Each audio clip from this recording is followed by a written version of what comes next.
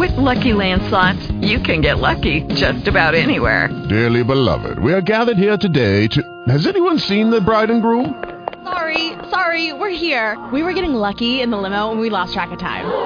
No, Lucky Land Casino, with cash prizes that add up quicker than a guest registry. In that case, I pronounce you lucky. Play for free at LuckyLandSlots.com. Daily bonuses are waiting. No purchase necessary. Void where prohibited by law. 18+. Terms and conditions apply. See website for details. Blog Talk Radio.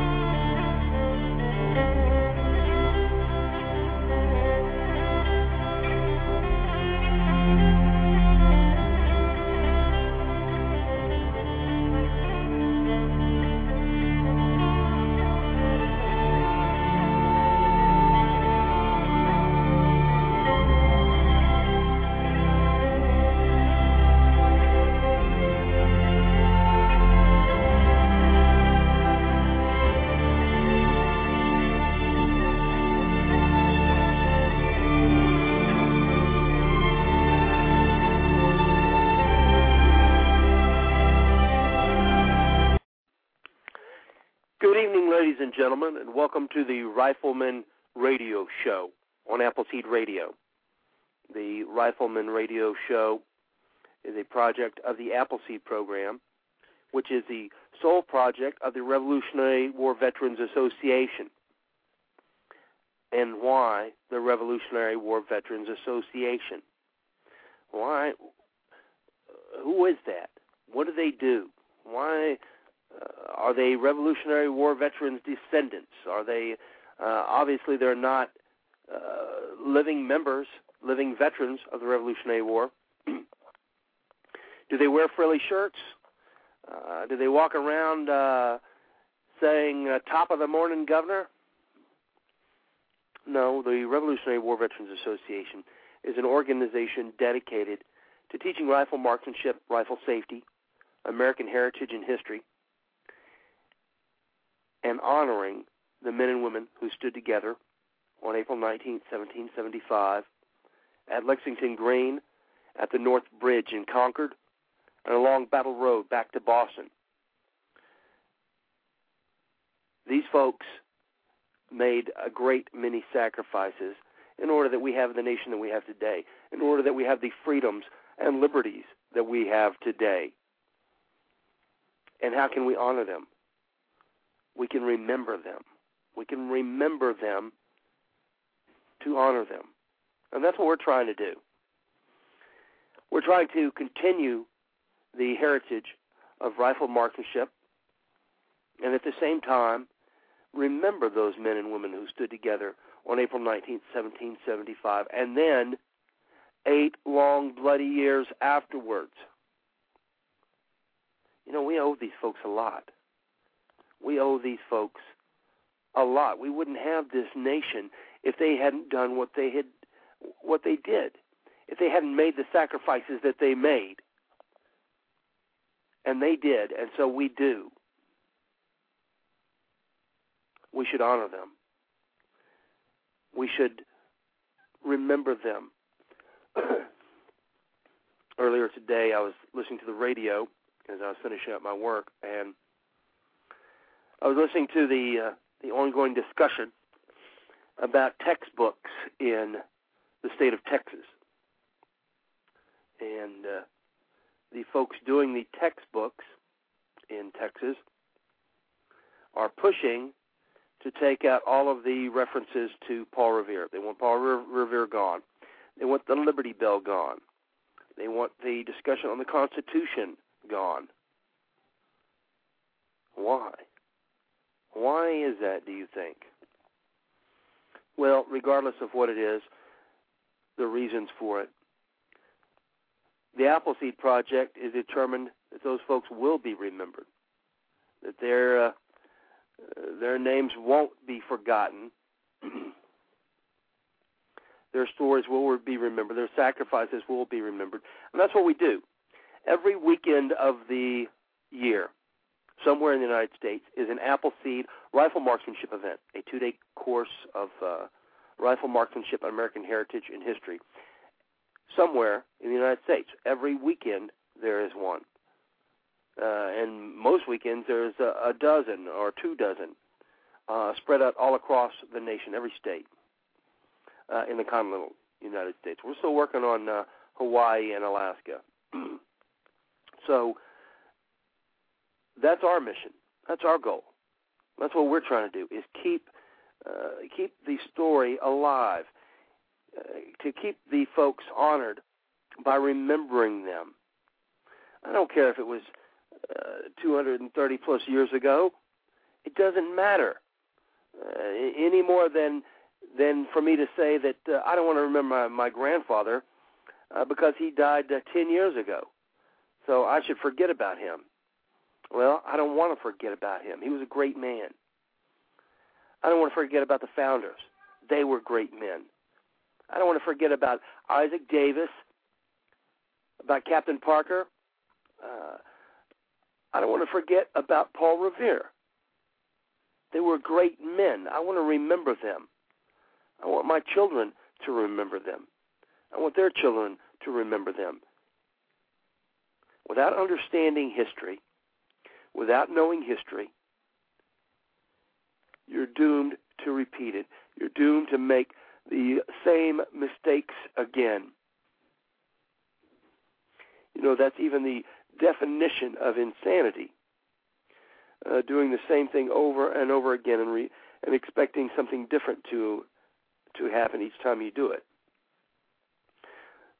That's what happens with folks who do not know their history, who do not understand what has happened before, and continue to make the same mistakes over and over again. Well, we're determined. The Appleseed Project is determined to make sure that any of the folks that we come into contact with, they get at least a heavy dose of one day of American history. And what day is that? That's April 19th, 1775, which obviously is one of the most important dates in our history because that is the day that our nation was born.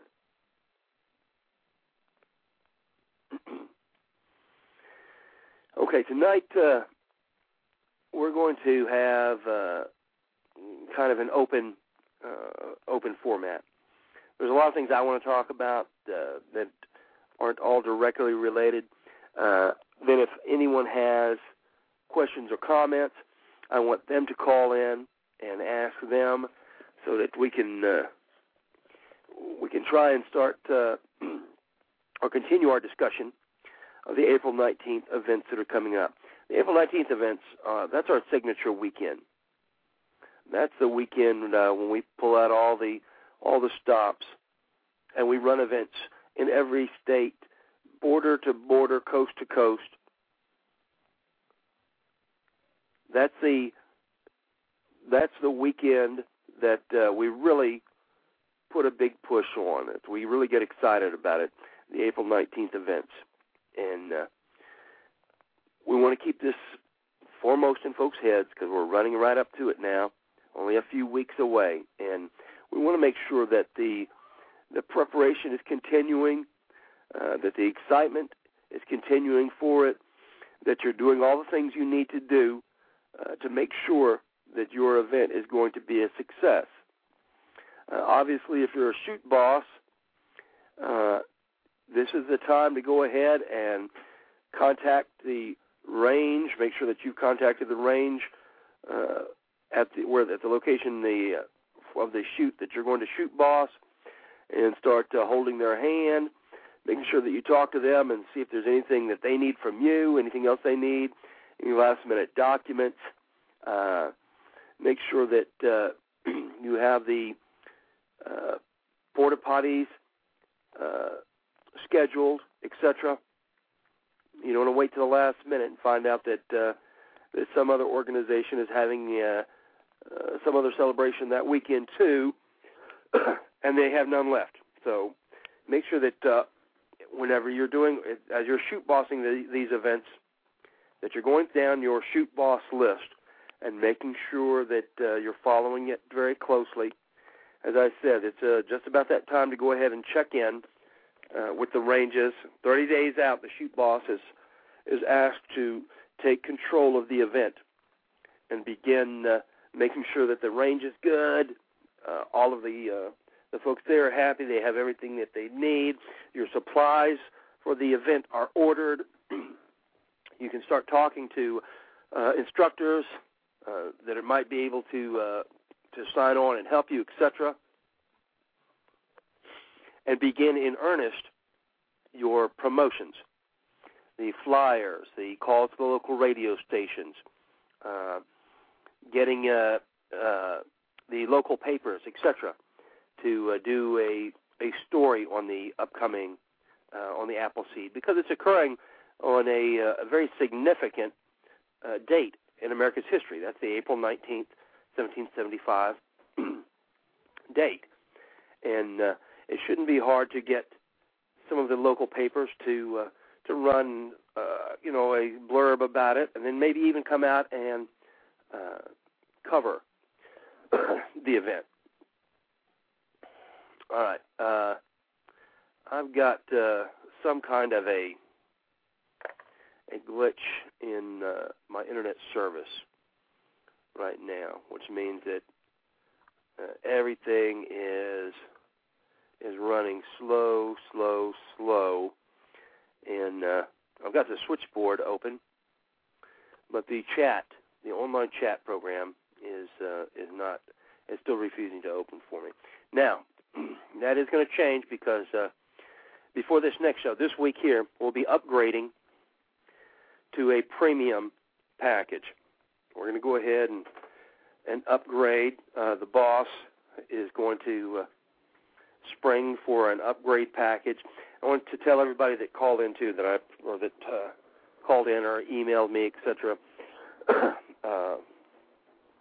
saying that they wanted to help out to get the premium package. I appreciate that, but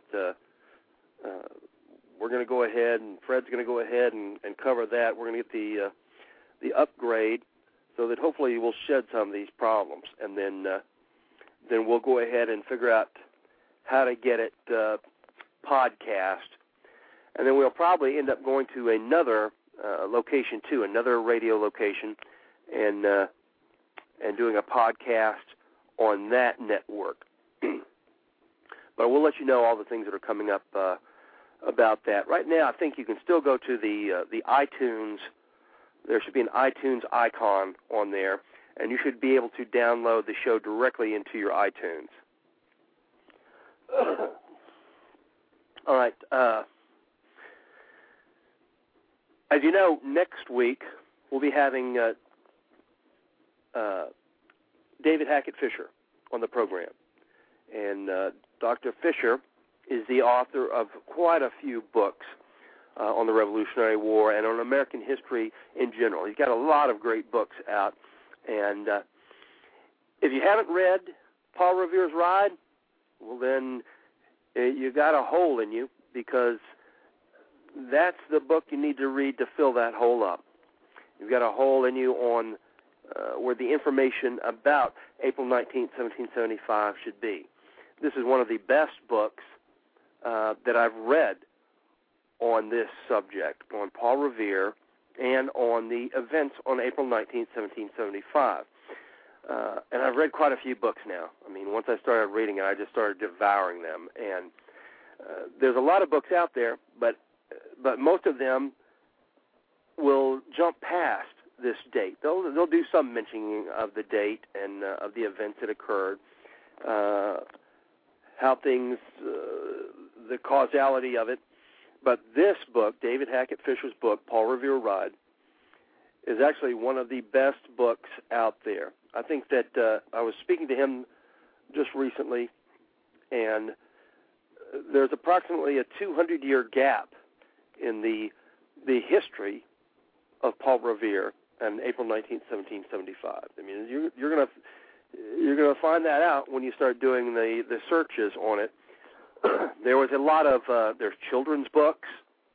There was a movie, one of the first movies that was done in the United States. It was by Thomas Edison. It was by Thomas Edison. I believe it was around 1914 or so, and he did a movie called Paul Revere's Ride. But the movie was pretty much a direct on-screen representation of the poem of Paul Revere's Ride, which was had a lot of factual errors. So there was a big gap in the history until this book came along, and he did a great job on it. Now, he's got a lot of other books also. He has Washington's Crossing, and that covers the events surrounding the end of 1776 and of the attack on Trenton and Princeton that changed the outcome of the revolution. We were about to go down in flames. It was the American Revolutionary War was about to take a horrible nosedive until, in the dead of winter, on Christmas Day, they went across the Delaware, the frozen Delaware, and they walked through the night in freezing rain, in snow, in ice, without winter clothing, many of the men barefoot, and then attacked the German garrison and won. And then this put a charge back into the Continental Army and the Revolutionary War, and changed the thinking of it. And I believe it's probably the most important battle fought during the American Revolutionary War. He covers the events of the battle there in great detail, and it's also a great book. And he also has Albion's Seed, which is the story of the 4 tribes that began America. You know, there's 4 main tribes that came across to New England at different time periods in history, and he traces these back in almost every way in the patterns of speech and their thoughts on marriage and family and working and death, religion, etc. And each one is a very distinct tribe. And they are the root of the stock of the peoples that peopled the United States. They're the folks that peopled this nation. And it's extremely interesting. As a historian, I can't imagine a book that I can't imagine you not wanting to read this book and to understand the reasons that we do things now the way we do them, the reasons for the customs that we have, the reasons for the ways that we talk, the work ethics the way that we bury people, the way that we feel about our elders, about the old folks, etc. This goes into an in-depth explanation of that. So he's got a lot of great books, but Paul Revere's Ride and Washington's Crossing are two of my favorites, and he'll be on this next week to discuss those. And we hope that everybody is going to be tuning in on the 16th at 7 p.m. Central, because it'll be a very great evening. Now, we always have a lot of jobs that need to be filled, and I'm going to mention several of those tonight. Right now we have the event going on out at White Sands Missile Range. We have the group of the soldiers there going through the Appleseed program and becoming masters of their rifles, as they should be in the military, and then hearing about the reasons that they're there. This is going on at the White Sands Missile Range, and we're starting to get more and more requests from Guard units, reserve units, active duty units for the Appleseed program instruction. Now, each one of you listening, can be considered an ambassador to your state's Guard, reserve, active duty units.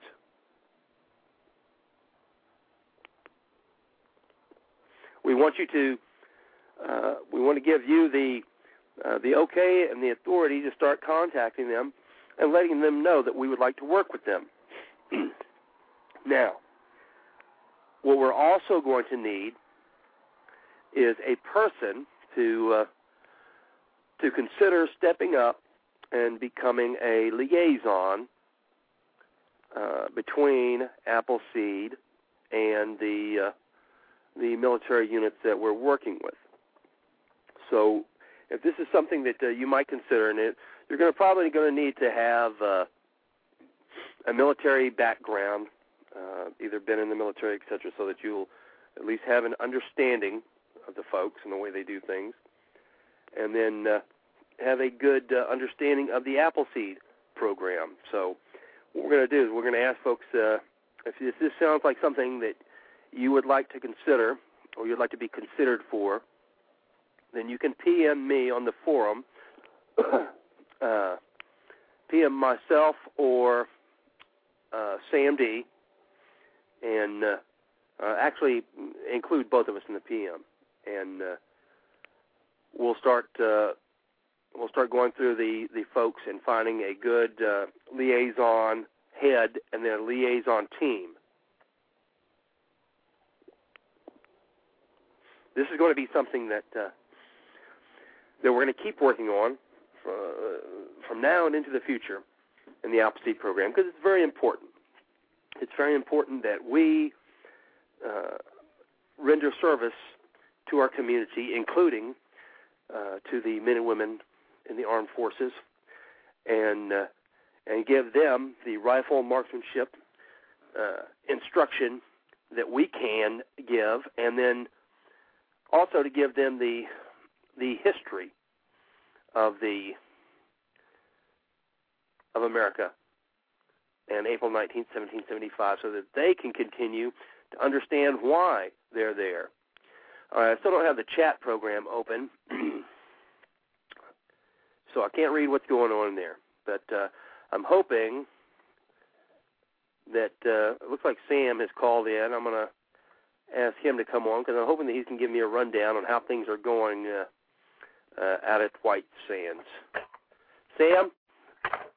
Evening, Scout. How are you doing this evening? Real good, real good.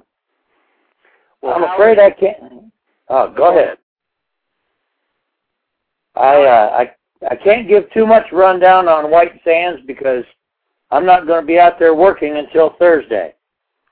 Okay. All right, but I still have to do my working stiff thing. Right. But you've got, I'm sure you've had some contact with the folks. How's it going out there? Well, was going pretty good. I don't have a final on today. Yesterday was not real hot. They had a lot of wind and issues, late setup, late start, but had to do some negotiating with the range contractors, but they got it rolling, and today the weather was much nicer. I'm sure they didn't have any 50-mile-an-hour gusts today, and I expect when I finally get a hold of them tonight that they will have had a very good day. Well, good. What's the weather like there right now? Right here in Texas today, it was an absolutely beautiful day. It was about 60 degrees here and about a 5 to 10 mile an hour steady breeze all day. Huh. Well, that sounds like a nice day for March in New Mexico. It generally is a lot windier than it is today, and I'm hoping that it held off for them down there. One of the things about the weather here, I can be having a fantastic day, and just the other side of that hill down in White Sands, it can be wildly different. Right. That range is in the middle of a flat about 4 miles away from the closest elevation, and it doesn't take much wind to get coming across there and really raise havoc with the place. What's the normal wind speed out there? Because I know that anytime you have like the high deserts and stuff, you have a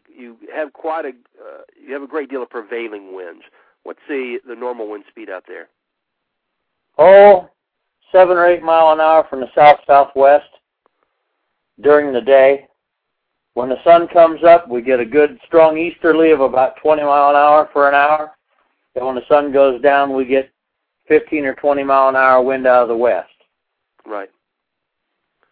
Well, listen, did you hear my announcement earlier about the liaison? I did.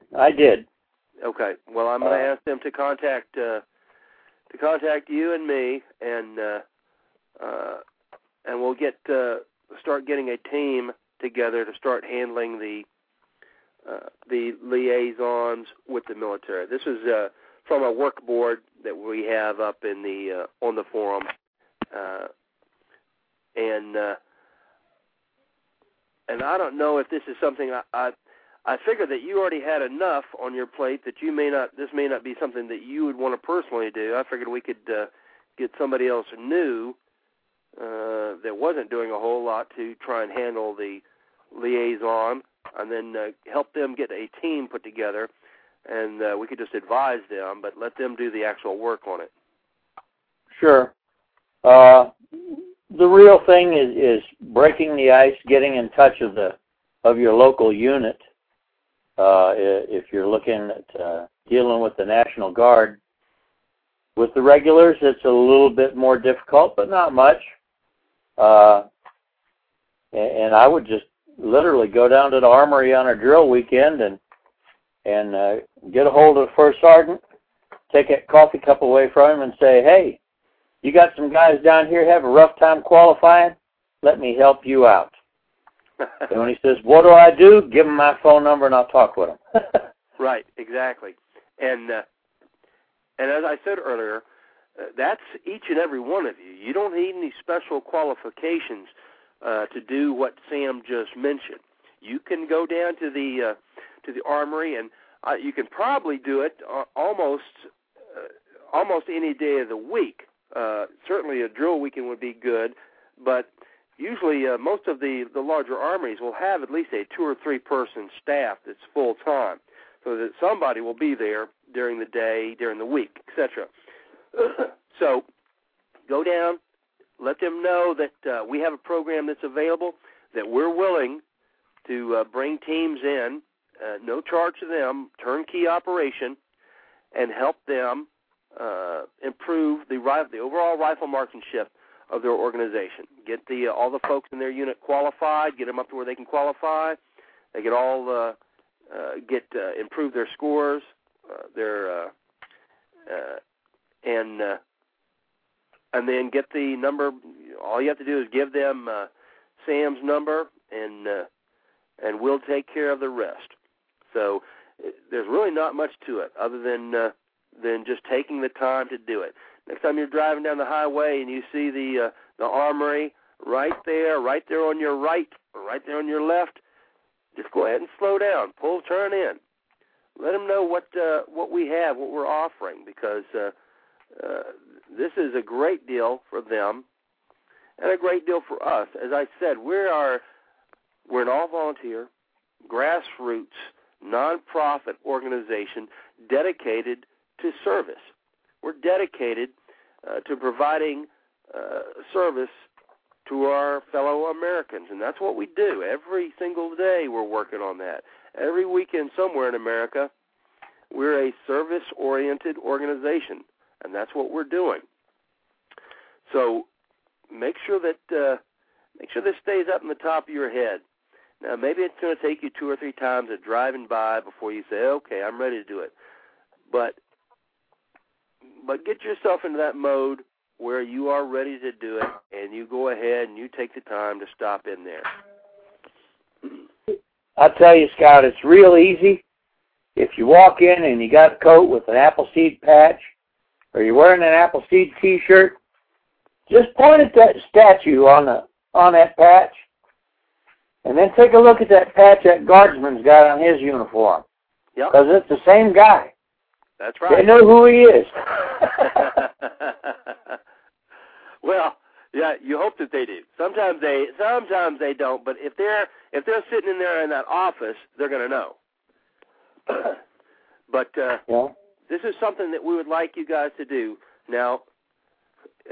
And I'm saying this because I'm sure it'll get a slow start on this. I would love if everybody went out and did it tomorrow, but at the same time,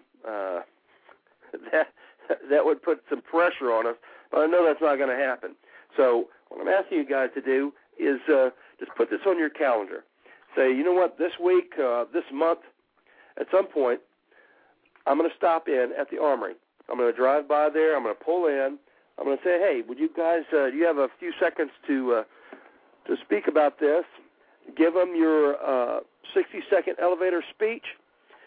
Have the flyer and the promo material that you have with you. Have that ready. If you don't have that, just give them the appleseedinfo.org address and the Appleseed email address, and they can contact us, and we'll start working with them, and we'll get these balls rolling, because this is something that we're very interested in and we're very determined to do, and we want to help out wherever we can.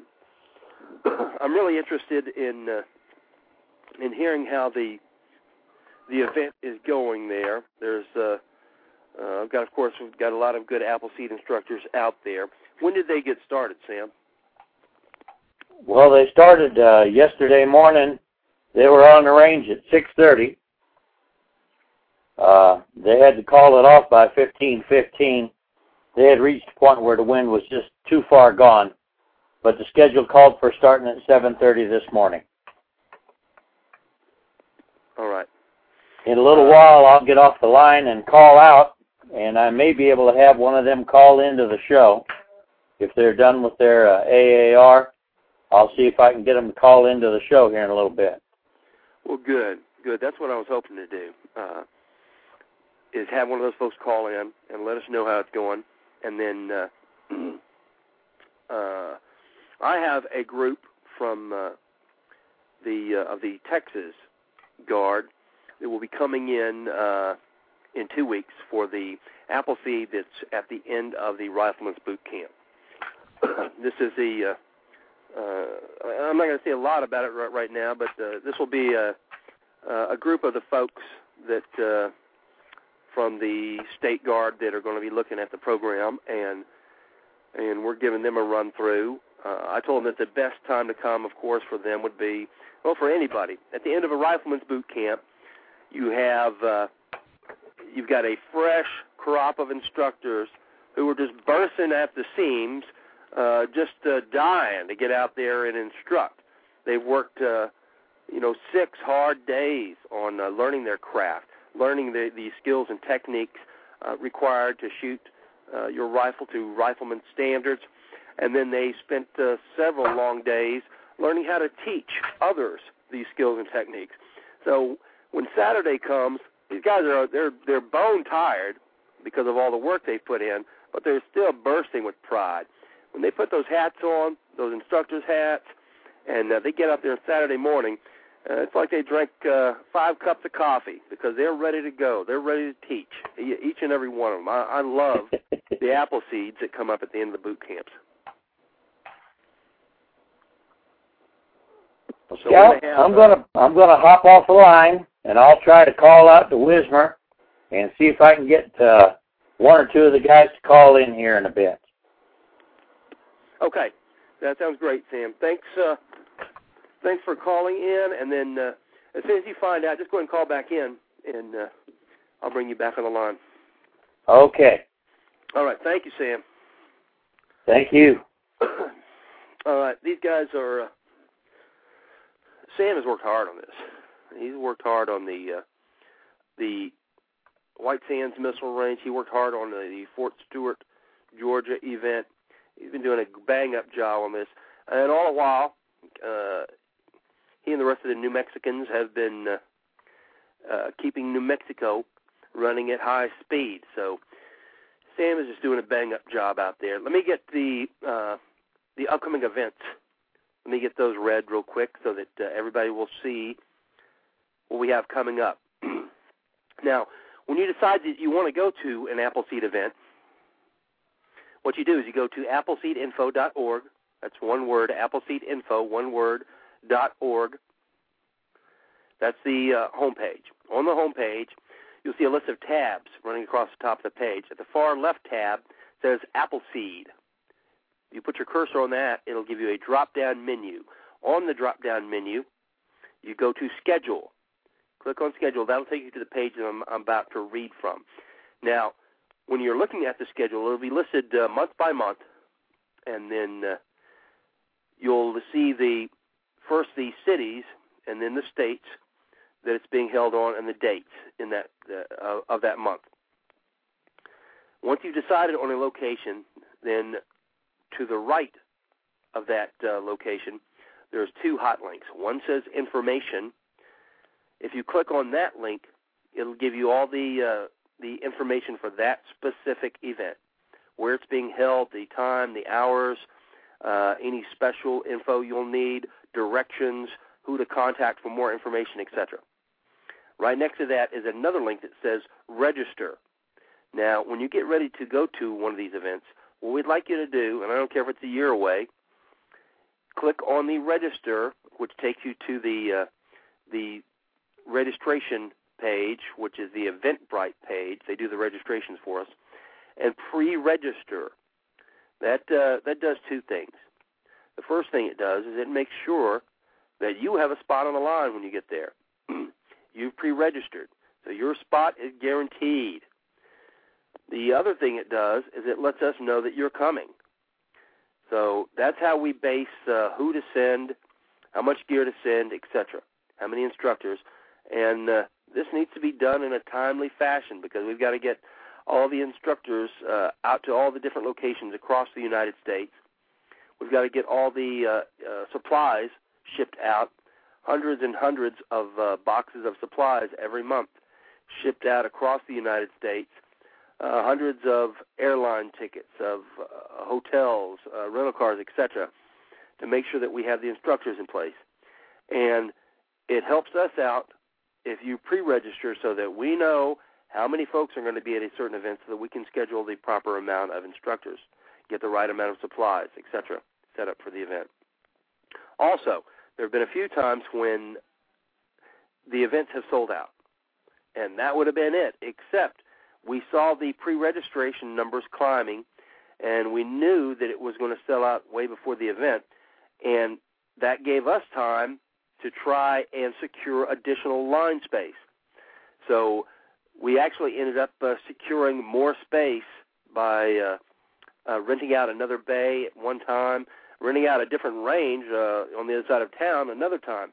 But that's never going to happen if we don't know that we need to do it. And the only way we're going to know we need to do it is by you pre-registering. So please, once you've decided you want to attend an event, don't wait till the last second. You might wait till the last second. You might drive out there and they say, "Man, we're filled up." That's not going to be good. So make sure that you go ahead and you pre-register. You get you a place on the line, and then we'll have the correct number of instructors there. If at all possible, if the event is selling out, we'll try and secure additional line for the shooters. But we won't be able to do that unless you pre-register. So make sure that you take a look at the events you want to attend. Once you've decided you want to attend one, hit the register for the event button and register. Even if you're attending free, if you're active duty, etc., we still need to know that you're coming. And just because we're not charging you, if you're a female or active duty, guard, reserve, etc., it doesn't mean that you're going to be able to get on the line if we don't have the space for it. So make sure that you pre-register. All right. For March,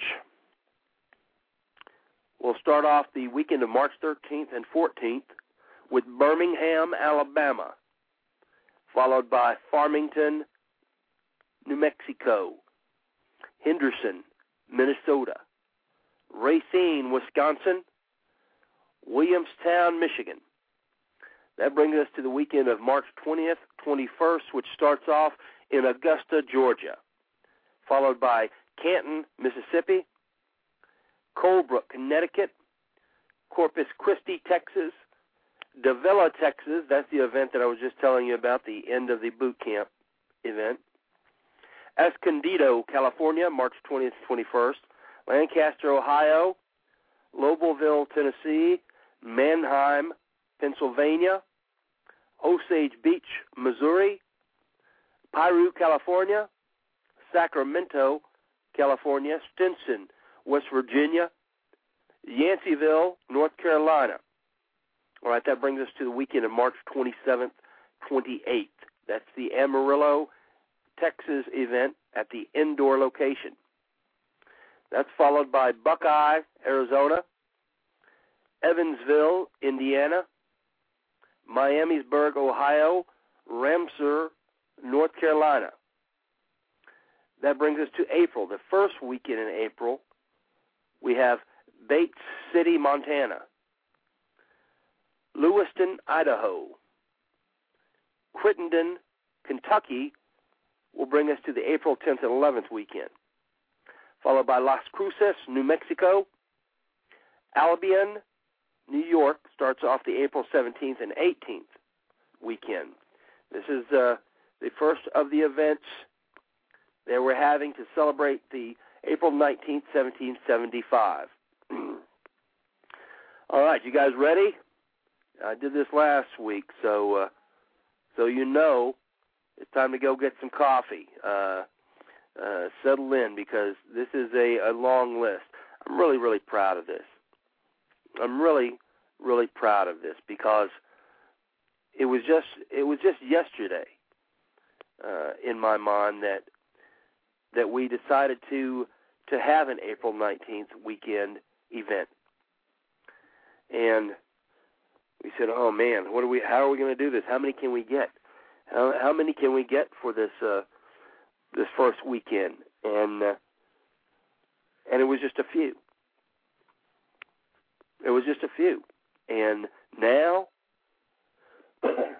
we're right at almost 100 events. 100.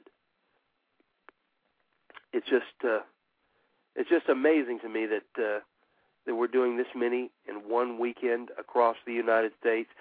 And the only thing more amazing to me than this is the fact that it's going to keep growing. That at someday soon in the future,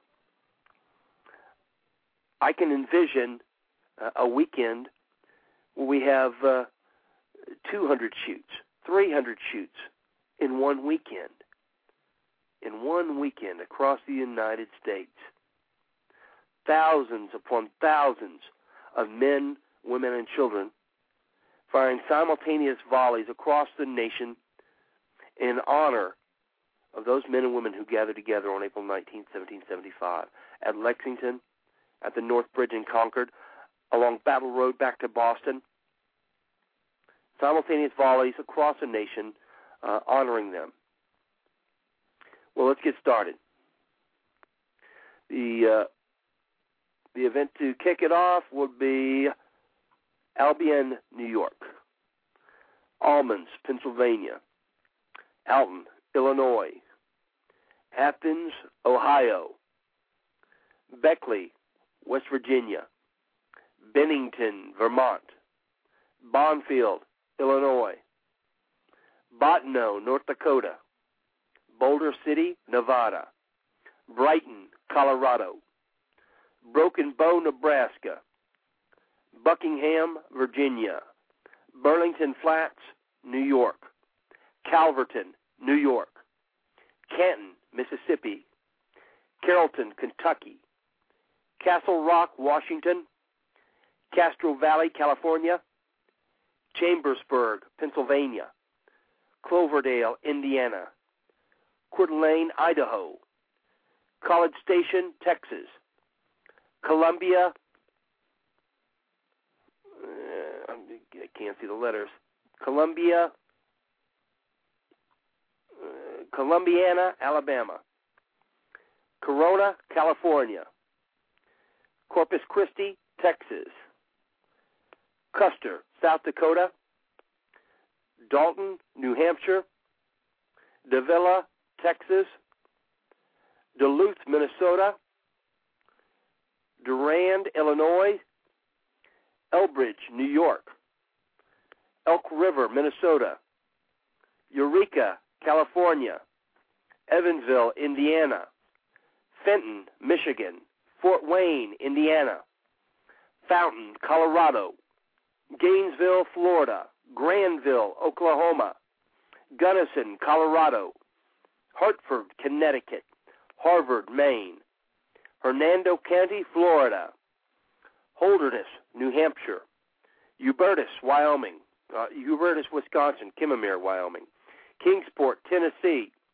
Knob Creek, Kentucky, Lemoore, California, Lobelville, Tennessee, Lodi, Wisconsin, Manchester, Tennessee, Manheim, Pennsylvania, Maynardville, Tennessee, Miamisburg, Ohio, Middlebury, Vermont, Midland, Texas, Montrose, Indiana, or Iowa, Mayaca City, Florida, New Bremen, New York, New Philadelphia, Ohio, North Little Rock, Arkansas, Osage Beach, Missouri, Payson, Arizona, Pelham, New Hampshire, Peterborough, New Hampshire, Piru, California, Puryear, Tennessee, Ramseur, North Carolina, Raton, New Mexico, Red Bluff, California,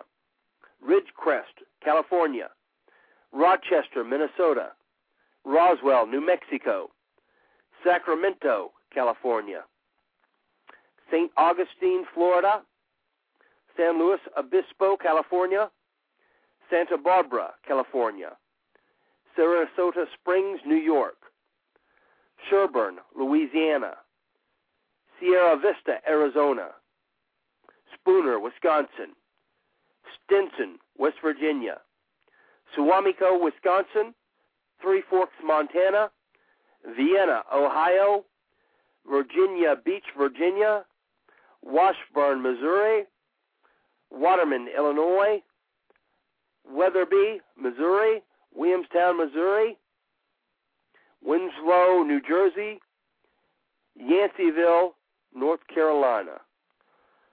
Wow. Just think about that for a minute. That is a lot of events. Nobody's ever done that before. Nobody's ever run that many events across the nation simultaneously. Nobody has ever gathered Americans together to teach them about their history, to teach them about what it means to be an American. put that many folks together on a firing line across the United States at one time, asked them to fire simultaneous volleys in honor of the men who had fallen at Lexington Green. Nobody's done that before. You guys are all involved in making history.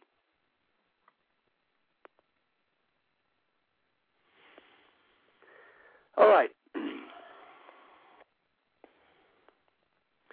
If you'd like to call in, the number is 347-308-8790.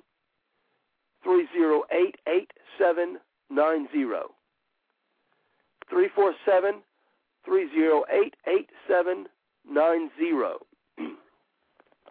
If you have any questions about this next weekend, this next week,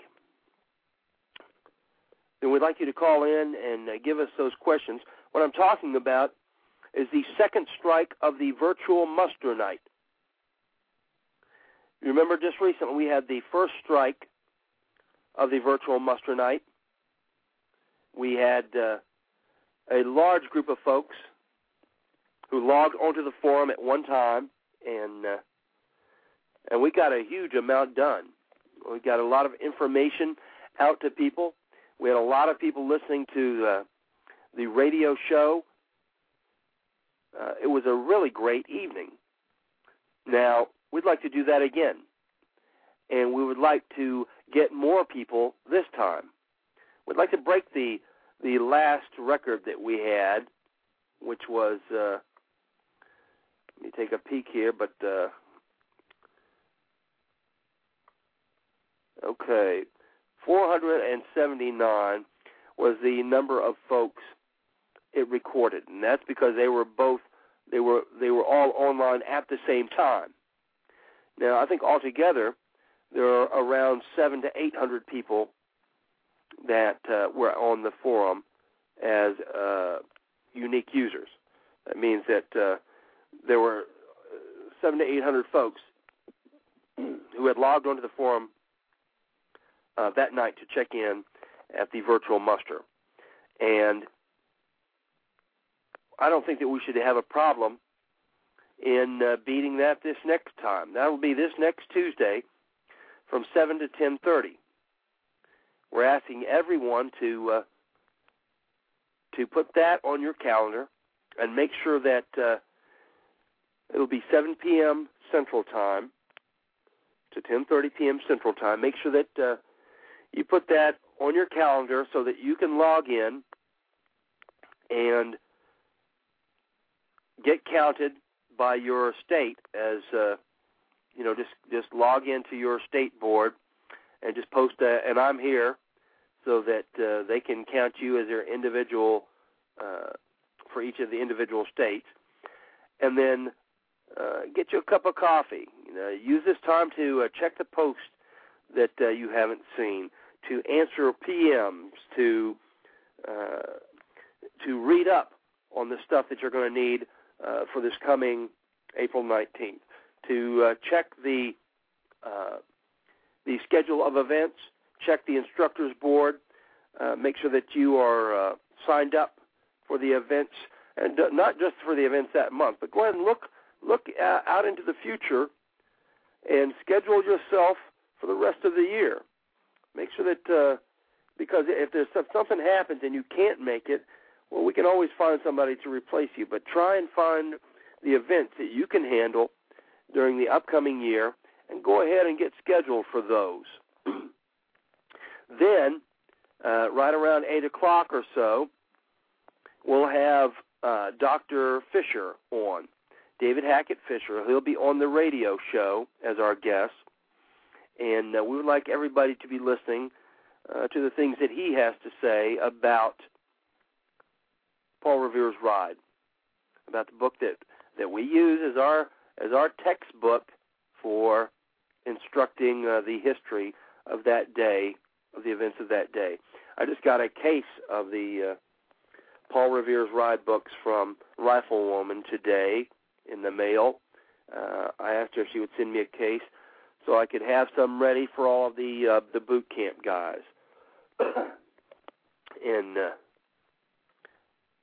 And even though they were all the same book, and it was all Paul Revere's Ride, there's something about that book. You know, I opened up the box and took a look at them, and they were just as sweet as could be. Of course, I wouldn't trade them for mine because mine has all the notes written in the margins and the highlights and everything else. I've already spent a great deal of time making those notations in it and writing the explanations in the margins and stuff. But they sure are pretty when they're new. Okay, I still don't have the chat open, so I'm just assuming it's running well. We've got another caller I'm going to take right now, area code 712. You're on the air. Can you hear me? Area code 712-249.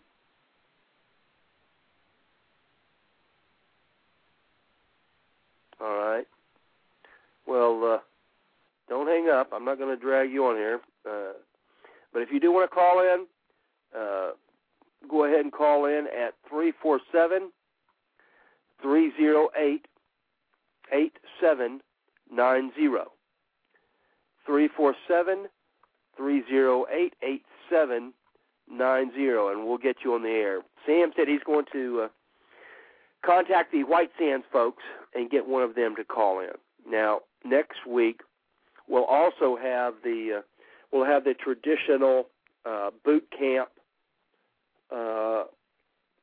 radio show where we'll have all the folks in the boot camp. We all come up to the front porch here on the house, and my wife will give us some snacks and stuff and coffee and sodas, and we'll do a live report from the Davila Rifleman's Boot Camp. And those are always great because it gives the folks who are attending the Rifleman's Boot Camp a chance to talk about what they've just gone through or what they're going through then and there. And listen, if you've been to a Rifleman's Boot Camp or even to an Appleseed, I don't have to tell you that it's not just a rifle marksmanship event, and it's not a social event. It's not it's none of those, and it's all of those. When you go to an Appleseed rifle marksmanship event, whether it's a 2-day event or the 8-day boot camp, on the 2-day event, if you're standing there on Sunday evening listening to the benediction,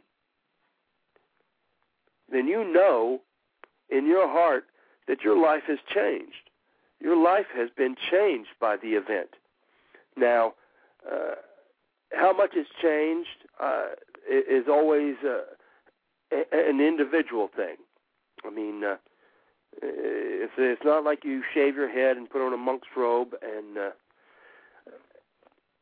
you've changed that much, but inwardly you might have. Going to an Appleseed event changes your life, not because of the rifle marksmanship, and not just because you stood on the line shoulder to shoulder with the best of your fellow Americans that the nation has to offer.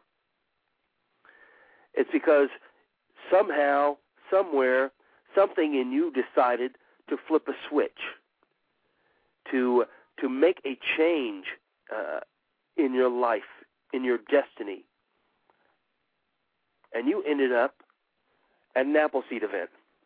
That was the very first step you took. Then you set yourself a goal of improving your rifle marksmanship skills. And during the course of the 2-day event or the 8-day boot camp, you met or exceeded that goal. So you set yourself a goal, you met it, and you exceeded it. And then the next thing that happened inside your mind, inside your heart, is you ask yourself, what next? What can I do next? That's the that is the refrain that I hear from almost every person on after the benediction on Sunday. What next? What can I do next? Not for just themselves and not for the Appleseed program.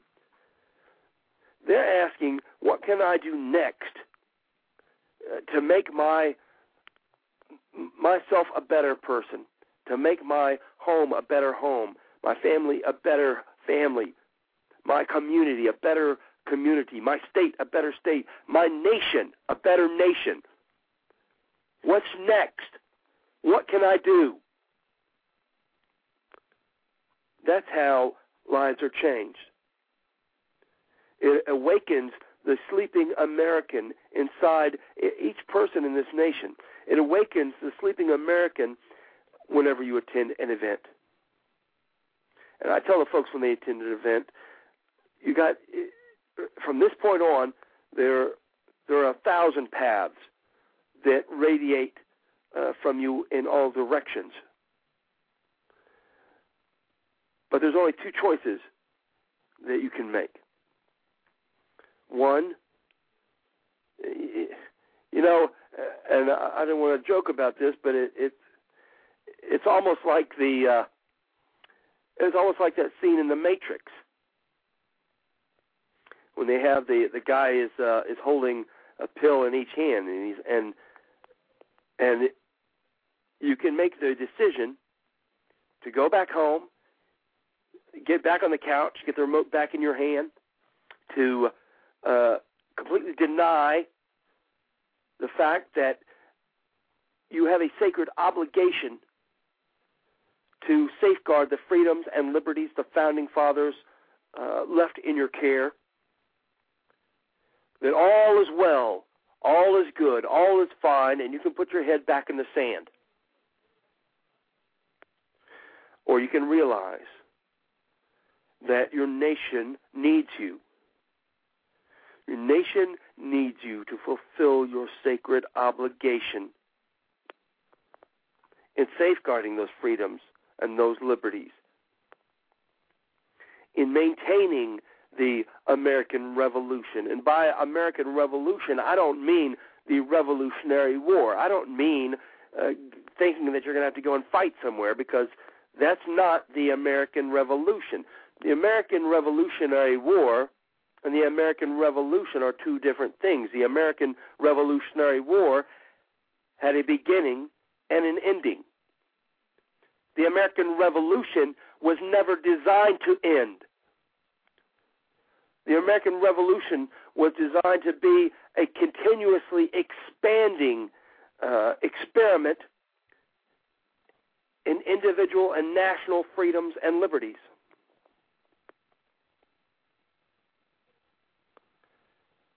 So if you make the decision not to go home, not to put your head back in the sand, not to get back on the couch with a remote in your hand, then a whole different world is opened up for you. A whole new way of life. You know, when I tell the guys, when I talk to them, when they get their rifleman's patch, when they shoot 210 or above on the AQT, the AQT is just a diagnostic tool. There's nothing magical about it. It's just a diagnostic tool. It's a way for us to determine whether or not you're understanding and using the skills and techniques that we've been giving you. So scoring 210 or above on the AQT is not does not instantly make you a rifleman. It means that you have qualified to rifleman standards as far as firing your rifle. But what it does do is it gives you the key to begin leading the life of a rifleman. To leading the life of a rifleman. You know, I guess it's been 2 weeks. 2 weeks ago, we had Jack Spurko from Survival Podcast on the show. And he talked about a rifleman's duty to be prepared for any and all eventualities. Well, the idea we were trying to get across, that myself and Jack were trying to get across, is that you don't do this. You don't do this all at once, or thinking that I'm going to have to change my life and start preparing for event X, Y, or Z. That's not what you do. What you do is you start living the lifestyle of being prepared. The same way with living the lifestyle of a rifleman. As a rifleman, you're thinking every single day about how to make yourself better, how to be a better person, how to be a better teacher, and moving on the seventh step, which is bringing the ideas and the missions and goals of Appleseed to others. How to have a better home, how to have a better family, a better community, a better state, a better nation. That's always at the top of your list, at the top of your priorities as a rifleman. You're living the life of a rifleman, and it doesn't mean that you're doing something extra special and different so that you have to stop everything else you're doing or quit your job, et cetera, et cetera. You don't do that. You just incorporate leading the life of a rifleman into your normal life. The same way that you, if you're living in a preparation, in a survival preparation type lifestyle, the same way that you go and you buy food and you store food and you stock food, extra food, you don't lock that stuff in your basement or in a big box and never open it and say, well, this is only to be used in the event of an emergency. Because what will happen is you'll get to that day that you need it, you'll open the box up, and those cans will be burst open or ruined or out of date. They'll be no good. What you do instead is you eat out of that lot, and then you keep replacing it. So that if there is some type of event, your food is there ready and fresh and ready to go, and you didn't have to rush out and buy everything at once, because during the course of the year, every time you went to the store, you bought a little extra of this, a little extra of that, and you stored it away, a little extra, a little bit at a time, because you were leading the life of a plan of surviving. The same way that you're going to be leading the life of a rifleman. It's not going to require you to stop everything you're doing. It just requires you to keep that uppermost in your mind. That today I'm going to talk to another person about becoming a member of the Appleseed Project. I'm going to talk to another person about coming to an event, learning how to become the master of their rifle, and understanding what it means to be an American. Every day you're incorporating a little bit more of that into your life, and a little bit more. That's what I'm talking about. Being a rifleman, leading the life of a rifleman, is a lifestyle. And I got to tell you, it's a very rewarding one. Yeah, it's a lot of work. You bet it is. I already got a regular job, and my regular job is it's not a 9 to 5. My regular job already cost me 50, 60, 70, 80 hours a week, and I'm putting this on top of it. And I ask a lot from my family. I ask a lot from them because I'm gone a lot from them in teaching, instructing. I sacrifice the money I would normally make on those weekends because I work 7 days a week. I sacrifice the money I would make on those weekends in order to instruct. And why? Because I think it's important. And why is it important? Because as a rifleman, you want to leave the world better than you got it. You want to make sure that when you hand off the nation, that you hand off to those who came after you, who come after you, to your kids, your grandkids, to your great-grandkids, to those millions of people you'll never, ever meet.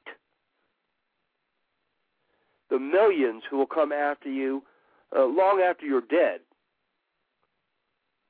that you left them a better nation than what you got.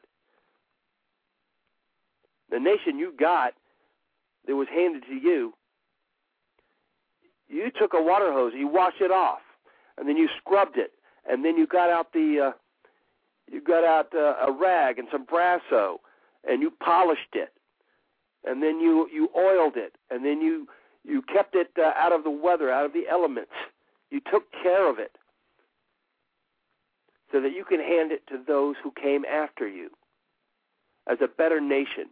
You didn't allow it to get rusty. You didn't allow holes to wear in it. You didn't allow pieces of it to break off and get lost. You safeguarded it. You treasured it. And then you handed it to those who came after, telling them what they had to do in order to safeguard it.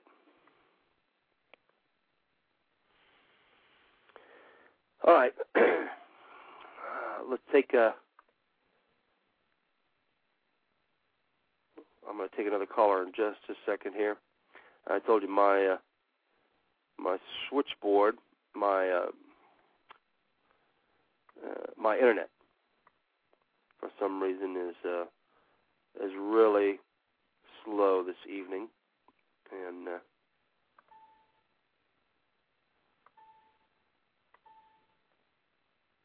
I'm wondering if it's even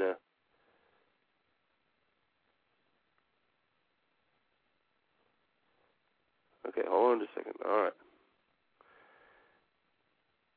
Okay. All right, let's take another caller now. Area code 503. You're on the air. Hi, Scout. It's Karen. Hey, how are you doing? Fine. I know you got another call waiting, and I didn't want to take up anybody's time. Well, listen. You talk. Let's hear what you got to say. We got plenty of time. Okay. Well, I don't know when I caught your show, but the rifleman logo caught my eye one night, and I don't know if it was your first show or second show. I think I was the only one in the room, and you were telling the story about sitting out in front of the feed store, and picking up the pamphlet from Appleseed off the floor of the truck. Right. Something had been floating around for months, and that was just the best story I ever heard. And then you started into the I remember about the rowboat, going down the dark side of the river, and just the history was so wonderful, and it just made me proud, and I thought, that's what we're missing. We're not getting taught that any longer. Our kids are being taught gayness, in school, not American pride.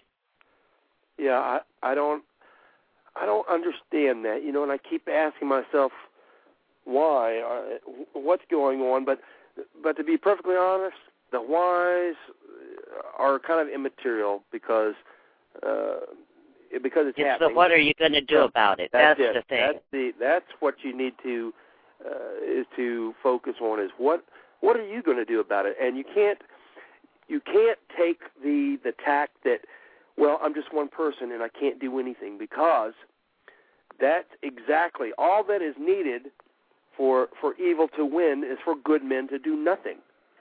And exactly. That's what happens to a great deal over and over again in the history of this nation, is that people did nothing until it got to the point where the camel's back was broken and they had to do something.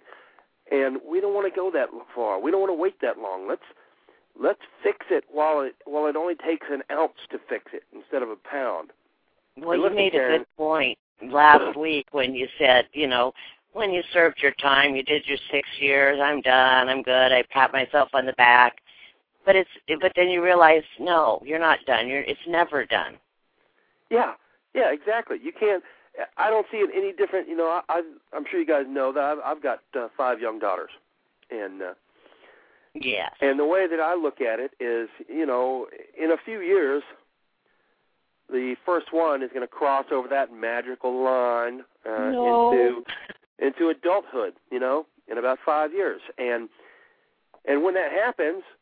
You know, I can't imagine saying, all right, she's done 18 years. I think that's as long as anyone should have to be a parent, and I'm done. The rest of you guys, you figure it out on your own. It won't happen. Yeah, I mean, that's just, it doesn't work that way. And it can't work that way with your obligation, with your duty to the nation either. I don't care how long you've served or what you've done. There's always room for more. There's always... As long as we still have this nation, and God willing, it will stretch on, and the American Revolution will continue into the infinite future. But there is no end to your service to your nation. There's no end. You're never through. There's always something more, because your service to your nation is not just to your nation any more than a watermelon vine. You know, if you your duty, when you cut that vine, every watermelon on the vine dies. They all go. They're all dead. Your duty to your nation is intertwined with your duty to yourself, to your family, your community, your state. It's all intertwined, and your service to yourself and your family and your nation can never end. Exactly. You never stop being a parent. You should never stop being a citizen. And Karen, I want to thank you too, because you've been a friend to the show since day one. Matter of fact, I think you were probably the only one listening on that first show. And I don't know, but it was such a great show, and it's had me coming back. And I do have, you know, a small ranch out in eastern Washington, and God willing, if I ever can get back there, I would love to have a permanent range out there. Well, whenever you do get there, you let us know, because you get there and we will come. We will help you build it, and we'll do everything with all turnkey operation. We will make it happen. So when you get back out there, you let us know. Yeah, I'm only about 40 miles from Spokane, about maybe by road 50 miles from Idaho. So there's a whole big area up there that needs something. Well, where are you now? I'm down near Portland, Oregon. Well, what's keeping you there instead of on the ranch? Well, my job right now. Oh, well, get rid of that job. I wish. I wish. I'm afraid I'm one of those people that has to have a job, but and it's just not a good time to go somewhere without one and hope. Oh yeah, no, definitely not, and I understand completely. I mean, I work for myself, and of course I have people all the time saying, well, for me to go and do an event or to go somewhere or do something, because I'm working with the animals and stuff, that I can't just punch out. It's just me. And with biologicals, you can't just put them on the shelf and say, go into the sleep mode until I get back. Exactly. They get mad at you. You know that now, right? Yeah, that could be an Orwellian-type revolt if I did that. So I understand. Yeah, well, I grew up, I grew up the same way. I was, we got up, we went to school early, and then we got home. We didn't sit down in front of the TV or grab the Xbox or get on our text messaging thing. And, we were off changing pipe. We didn't even have the electronic, irrigation pipe. We moved them one at a time for the alfalfa. And we were out in the winter, checking on calves. you know, it was just nonstop till dinner, and then after dinner you were in the barn. Right. Oh yeah, and nobody knows what it's like anymore. They just don't have to work that hard, and they complain about everything. Well, you know, we talk about in the program here. We talk about we're not asking people to make huge sacrifices. We're not asking people to stand together in ranks, armed and ready, on Lexington Green, and just by virtue of the fact that they're standing there, that they could very well have a death sentence proclaimed on them. We're not asking people to go through all winter long without food, without winter clothes, without shoes, to march hundreds of miles barefoot on the snow and ice. And listen, they did that. We're not asking you to do any of that. We're not asking you to get shot at or get shot by British regulars in a time when there was no 911, there was no life flight, there were no hospitals or doctors. We're not asking you to do that. Here's what we're asking you to do. We're asking you to commit yourself to go to a 2-day course, a weekend course. Heck, you can stay in a hotel while you're there. You're going to shoot something that you probably like to do anyway. You're going to be in the company of other folks just like you, the best folks the nation has to offer. So, heck, I'm telling you, if the folks back in 1775 had that option, if they said, okay, option one, we're all going to go over to Lexington Green just to start out. We're going to go over there, and we're going to stand there while they shoot at us. And, yeah, some of us are going to get hit by walnut-sized chunks of lead, and, yeah, it's going to be awfully painful. Yeah, I don't want to think about that. Then we're going to keep on fighting for another 8 long, bloody years. Okay, that's option one. Okay, everybody squared away on that? Let's think about that. Okay, option two, here's what we're going to do. We're going to go to a weekend event with some of our friends. We're going to shoot our muskets. We're going to eat some barbecue or some sandwiches. We're going to tell stories about the history, and we're going to meet with some of the best Americans that the nation has to offer. All right, let's compare and contrast those two, and let's figure out which one we think we should do. I mean, I think the answer is very obvious, and yet it's like pulling teeth at times to get people to do this. And I'm sure that I understand part of it, and that is when I was talking to the folks about earlier, and that is if you open your mind up to it, if you realize that you have a sacred duty, a sacred obligation to the nation, then you have to make a commitment to do something about it. And I think that scares a lot of folks. Well, it's just a choice. You want to die standing or kneeling? Right.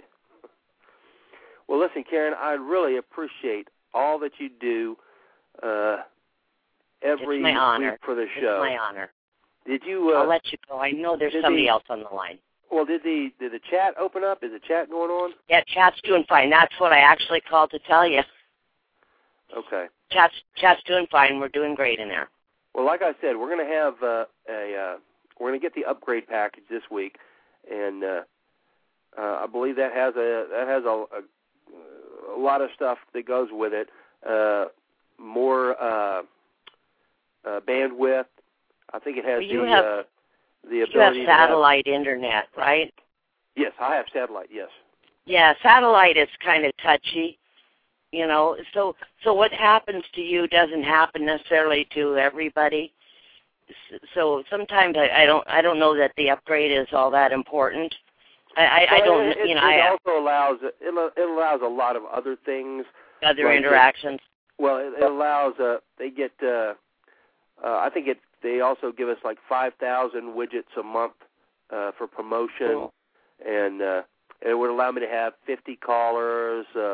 On and on. There's a lot more stuff that I can do. More stuff, photographs and stuff I can upload to the program. So I'm hoping that it's going to be a plus. I mean, I know it will be a plus. I hope it'll and I hope it'll solve some of the problems. But Karen, thank you so much for all you do every week. Oh, well, you're very welcome. It's an honor to me. And you call us as soon as you get your you get back on the farm there. Not to worry. Good night. All right. Okay, that was Karen O. I'm sure if you've listened to the show or if you've gone into the online chat that follows it, then you know she is a regular, and we sure depend on her every week. She does. She helps out with the show tremendously. All right, area code 813-335. You're on the air. Scout, you got me? I got you. Who's this? All right, it's an SKS. Hey, Eric. how are you doing, Eric? Doing pretty good. How you been? I've been dandy. Did you get? Did Dennis Man, get in you know, touch I with still you? haven't been able to get in touch with those guys at Talk Radio. Okay. Well, listen. You've got my number, so my telephone number and stuff. Make sure and give me a call tomorrow, and let's get this hammered out for sure. Yeah, I'd really like to get in touch with them to touch base about getting some advertising and perhaps even do an interview with them. Well, that was sit down that there was at the the whole office point. and Yeah, that was the whole point of this. I asked him to please, what you guys were supposed to do with this. And listen, I'm going to tell you, everybody that's listening, that you can do the same thing with your local radio station. But the guy from the Tampa radio show, he wants to go to the Appleseed, and we decided that the April 17th to 18th event at it's escaping me. It starts with an M. Manatee. The Manatee rifle range there would be the best one for him. So he was supposed to bring you on, and you guys were going to start doing the prep, where you're going to discuss what you need to do to prepare for an Appleseed event, and then you guys were going to end up going to the event. He was going to do the event there, and then he'd come back and do the report on the Appleseed event. So that's what is supposed to be happening. So I'll get in touch with him again tomorrow, and then you and I will both get in touch, and then all three of us will talk about this and make sure that we're back on track for it. yeah, what I really want to do is go right down there to the office, meet the guy, and walk him through the 6 steps. Tell him the history. Make sure that he's got everything in hand already so that he's 100% prepared for an event, like I wish I would have been for my first event. Oh, yeah. Yeah. It's one thing to read Fred's Guide to Becoming a Rifleman. It's another thing altogether to actually put it into practice. And, that's the best thing I've got going as far as, attending an event. That's the best thing you get out of it, aside from the history and knowing what it means to be a rifleman in today's society, knowing what the duty as an American is. Oh, yeah. Yeah, and it sure helps a lot. Like you said, you can go to the program, the Appleseed program, it was originally designed so that folks could order Fred's Guide to Becoming a Rifleman, order the targets, all the AQTs, etc., and then get down and dirty and work themselves into to being able to shoot to rifleman standards. And you can do that. You can. But it's not a whole lot different than saying, you know what, I'm going to, and this is for a person that doesn't have a good mathematical background. Maybe you had 1 year of algebra. You say, you know what, I decided I want to learn calculus. And you go to the bookstore and you get the calculus book, and you just start doing the problems. That's a good analogy for that, because it's going to be hard. So the best thing you can do is go ahead, get Fred's Guide to Becoming a Rifleman, get you some targets, and start shooting them. Start learning the 6 steps to firing the shot. There's 3 basic things that we teach you at an Appleseed as far as when we're shooting. 3 basic things that we will give you instruction in, and you can. I tell the folks that if they're computer folks, then go ahead and pop open 3 file folders, because everything we're going to teach you is going to go in one of the 3 file folders. The first one being how to build a stable shooting position. You have to have a stable shooting position in order to fire the shot. The next thing you're going to learn is how to determine your natural point of aim and then how to shift it onto the target. And the third and final thing we're going to teach you is how to fire the shot by the 6 steps. Now, there's a lot more that you're going to learn in each of those 3 categories, but those are going to be the 3 categories that you learn out of. And the only way to get a jump on learning calculus is to go to an Appleseed and have the instructors there present the information to you and then run you through it in the drills and stuff that we have. Now, as I said earlier, I was talking to a person coming to the Rifleman's Boot Camp this week.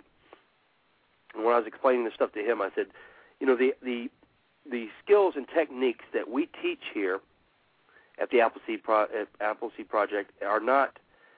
these aren't some things that we sat around campfire and dreamed up and just said, hey, what about this? Let's have the people build a steady shooting position to shoot from. What about that? This is all stuff that has been distilled down through 400 years of firearms shooting. That's absolutely right. There was no need to reinvent the wheel. The wheel had already been made, perfected. All we had to do is knock the dust off of it and figure out a way to distill it down to something that we could teach in 2 days. Right. We have just put it into an easily teachable. I say easily teachable. It's easy now. After doing about 30 or 40 Appleseeds, it's starting to get kind of easier. But what we've done is we've distilled it down into a course that we can teach. We didn't come up with this stuff. This is tried and true, rock hard, solid skills and techniques that have been distilled down through 400 years of shooting and billions of rounds. So this isn't some new-fangled technique we're going to teach you. We're going to teach you the fundamentals of rifle marksmanship at these events. Scout, I'm going to let the cat out of the bag here a little bit, but this past weekend, all of the Florida instructors got together on a 600-yard rifle range and shot a full-distance AQT. We turned it into essentially an instructor boot camp, or a rifleman's boot camp for instructors. Many of the instructors, myself included, had never had the opportunity to shoot at distance beyond 200 yards. Seeing those targets, that full-size D target at 400, 500, and 600 yards was amazing. What was even more amazing is watching hits on target at 600 yards using a rack-grade rifle, ball ammunition, and a USGI sling. Oh yeah, there's nothing better than having all of the stuff validated, having all these skills and techniques validated. Whenever you shoot the actual distance. And I'll tell folks another thing is that before we go over to do the actual distance, I said, look, you're going to be very happily surprised when you see that D target at 400 yards. It's going to be bigger than the 400-yard simulated target at 25 meters. It's going to be easier to hit because it's going to look bigger to you, and you're actually shooting the actual distance is going to be easier than shooting at the 25 meter. And a lot of times people don't believe that, but they're always pleasantly surprised when they do. The other thing is that when you shoot at 25 meters, you zero that rifle in and you shoot at 25 meters, you're ready to go. And say you've got your M14, your 30-06, whatever 30 caliber battle rifle you have. You take that rifle straight over to the actual distance, and without touching any of the knobs, you shoot from the 200-yard position, and all your rounds impacting the black on the target. That's another thing that folks never expected. You know, they're always surprised and shocked at that. Yeah, it's amazing. If you can keep 5 hits into a 1-inch square at 25 yards, it's amazingly easy to do the same thing at 100 yards. Well, I'm glad just on you a 4-inch did that. square. I'm glad you guys did that because what we're starting to do now is one of the things. And you know, the Appleseed program is constantly, it's constantly changing, constantly trying to better itself. And one of the things that we're doing is we're making sure now that all of the instructors, we would like all of the instructors during the course of this year to schedule themselves for a range that has the actual distance, because we want all of the instructors to make sure that they're qualified at an actual distance range, that you've shot the AQT and scored. Here's another thing. On the actual distance, you only have to score 200 points on the AQT to get your rifle. With how easy it is, make it 220. I'm not kidding. Well, if you can score 210 on a 25-yard target, you can easily score 220 on a full-distance target. The only thing that you've got to perfect at that point is your gauge and adjustment for the wind. That's right. Well, we want all of the instructors to start scheduling themselves at some point during the year this year. We'd like them to figure out a way to rotate through one of the actual distance ranges and get all of the folks qualified at actual distance. And well, if you're in one of the southeast states and you don't have a range capable, come on down to Florida. We've got a 600-yard range here, and I'm working on getting more events scheduled. Well, that sounds great. I'm hoping to create a 2-day full-distance clinic for Appleseed attendees that have scored riflemen. Well, we don't have a whole lot of ranges here that we can do a full-distance AQT, so I'm going to have to make it, set the bar a little higher. You score rifleman at one of our 25-meter events, and you're invited to our full-distance event. There you go. That's perfect. That's what we'd like folks to do. And then spend a day at the actual distance, shooting at the actual distance, and then getting all that data recorded for your rifles and understanding that it does transfer directly over. Well, it sounds like you guys are doing a great job. And be sure and give me a call tomorrow so that we can get the stuff worked out with Dennis at 8:20 a.m. in Tampa, and then get you guys together. Yeah, we've got about a month to, maybe a little over a month to go before our next Appleseed here in Florida, so I want to make sure he's up to speed and ready to have a great event. Right. So. All right. Well, you got anything else? No, that's it. I want to thank you for all the work you've been doing on behalf of Appleseed. These radio shows have been one of the highlights of my week. Any week that I don't have an Appleseed, I ensure that I'm tuned right into your show. Well, thank you very much. And listen, I'll tell you guys too another thing. We're getting ready to move out to AM radio. Outstanding. Yeah, we're going to start out in Phoenix, Arizona, and we'll be at KFNX in Phoenix, Arizona. We'll be sharing the airwaves with Dr. Laura Ingram, Neil Bortz, and we'll be doing a 1-hour weekly show in Phoenix, Arizona. That should be starting up probably in the next 30 days or so. Well, I hope to see it syndicated to Tampa here real soon. Well, it'll be streaming too, so you can always you can go to KFNX and click on the link there and listen to the show there, and then hopefully we'll spread out from there. But that's coming up too, and thank you, Eric, for all the hard work you've done there in Florida, because it's really showing. And we'll look for you. I'll look for you to call me tomorrow, and we'll get this worked out. Count on it. All right. Well, thank you very much, and be sure and be here next Tuesday, for Dr. Fisher's interview and for the virtual muster. Wouldn't miss it. All you right. have a great evening, Scott. I'll catch you on the chat room. All right. Yes, folks, remember that this coming week, is the second strike of the virtual muster. So we want everybody to put that on their calendars. Make sure that they check in Tuesday night, the 16th. Make sure that you check in during the night with your state board and just go through the same thing we did last time. Check in, pick up any jobs that you need, any scheduling, any information. Make a night of it. Put on a pot of coffee and listen to the radio show we'll be doing with Dr. Fisher, and answer your PMs and do some posting, and just make an online night of it for the virtual muster. We're going to gearing ourselves up for the April 19th events, and we'd like to make sure that everybody checks in this next Tuesday night.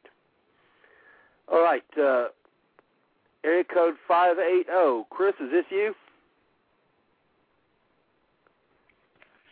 Can you hear me? Yeah. At 580-278, who is this? It's OG. Okay, I thought it was. How are you doing? Pretty good. We just finally finished up this last weekend shoot in Oklahoma City. Well, boy, I never would have thought that would have happened the way it happened. That was phenomenal. I could not believe the turnout, even with the weather. Really? How many folks did you have? Oh, almost 60, and just as many. I think it was like 30-something the next day just because of the weather. But right. Yeah, it was pretty neat. Well, congratulations. That was your first event, right? At that location, but no, that's not my first event. That was the first event that we actually got to have NRA pulpits, so we could actually run a real fast KD range, and everybody could actually see exactly what the rifles would do. So, yeah, it was pretty neat being a master of puppets when you call in a correction in MOA, and they can convert it onto their rifles and drop rounds straight into the V every time. So it was pretty neat. Wow. Yeah, you know, you're always lucky to have a location that has a pit and stuff. I've only worked at a couple of them. One was in Jericho. Mm-hmm. That was the 600 yards with the pits and stuff. And boy, it was great. It was really, really good. Let's see. There was something about that though. What did I do? Oh, I know what it was. You know, I carry my Garand with. Mm-hmm.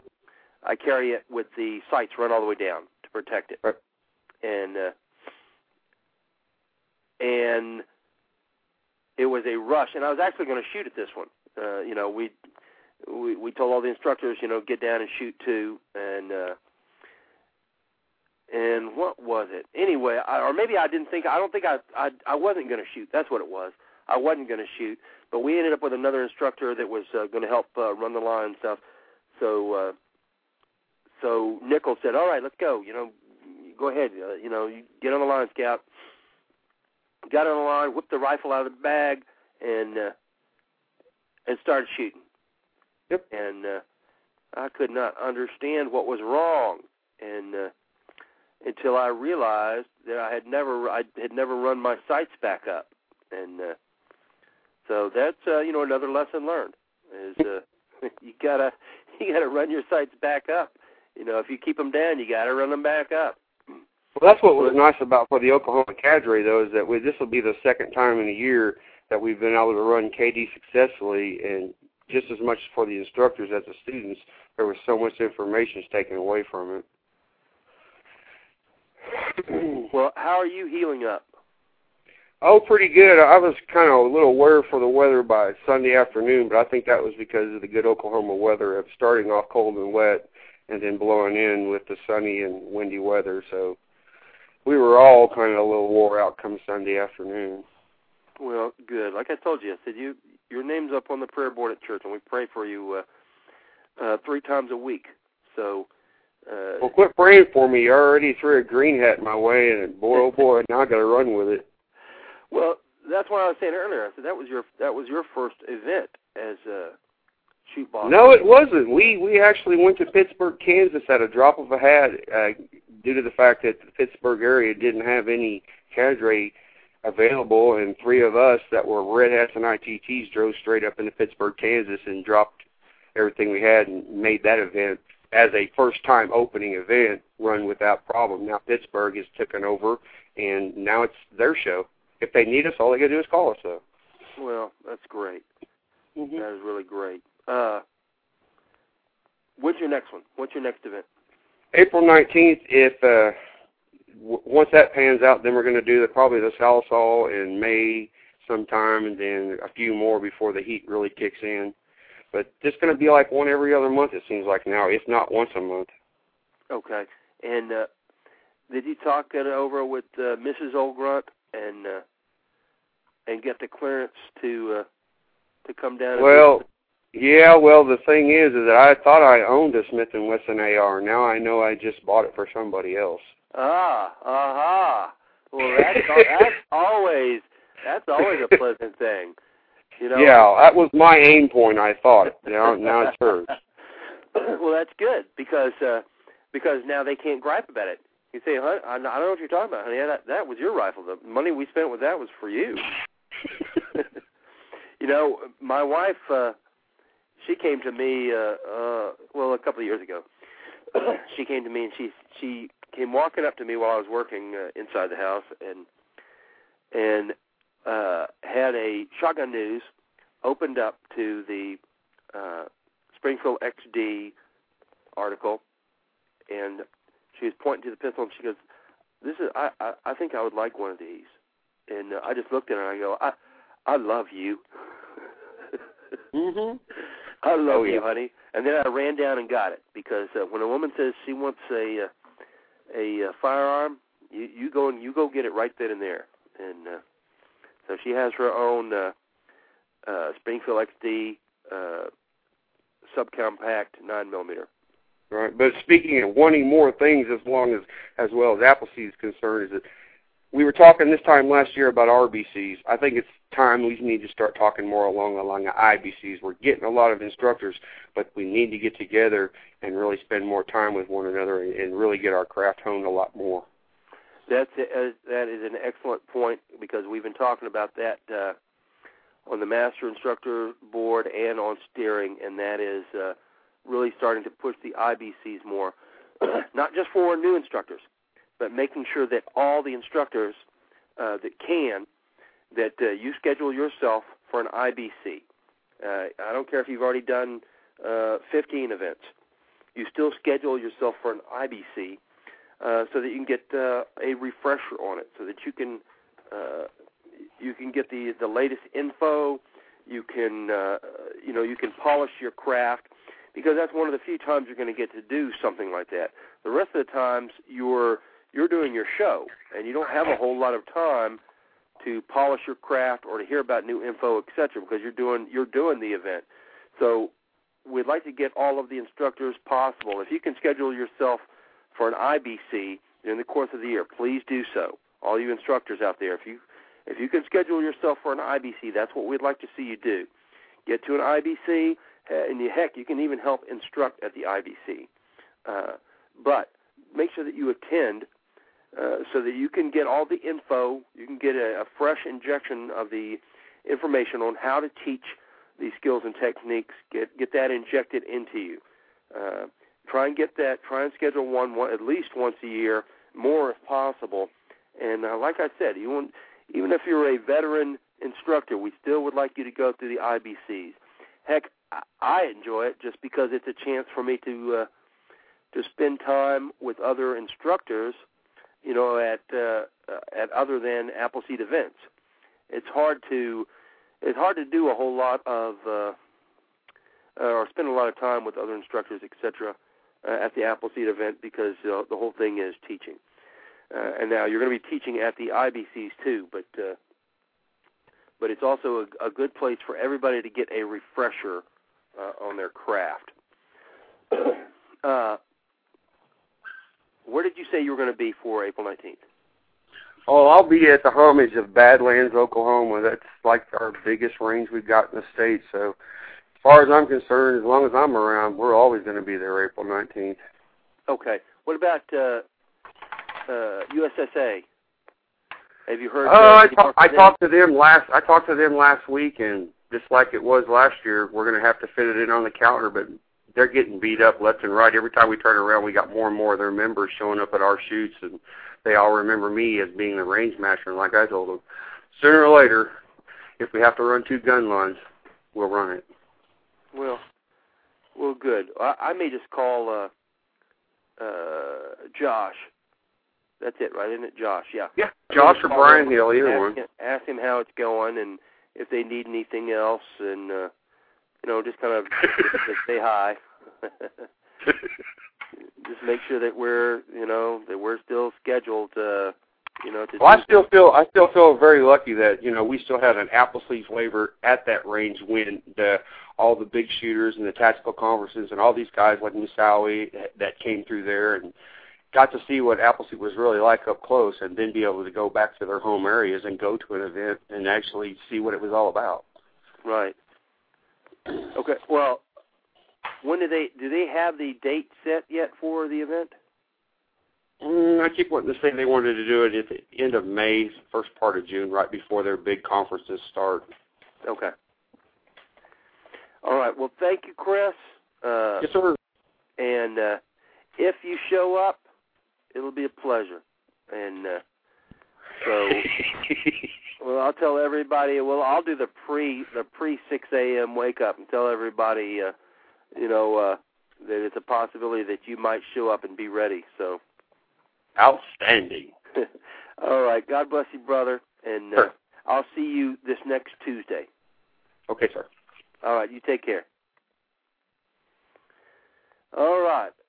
OG, I told you at the last Rifleman's Boot Camp, he was listening to us on Tuesday night up in Oklahoma for the radio show, and he actually called in, and I believe he and his wife were already laying there in bed about to go to sleep, and he listened to the radio show, I think, on his phone, and then he said his wife turned to him and said, "You know what?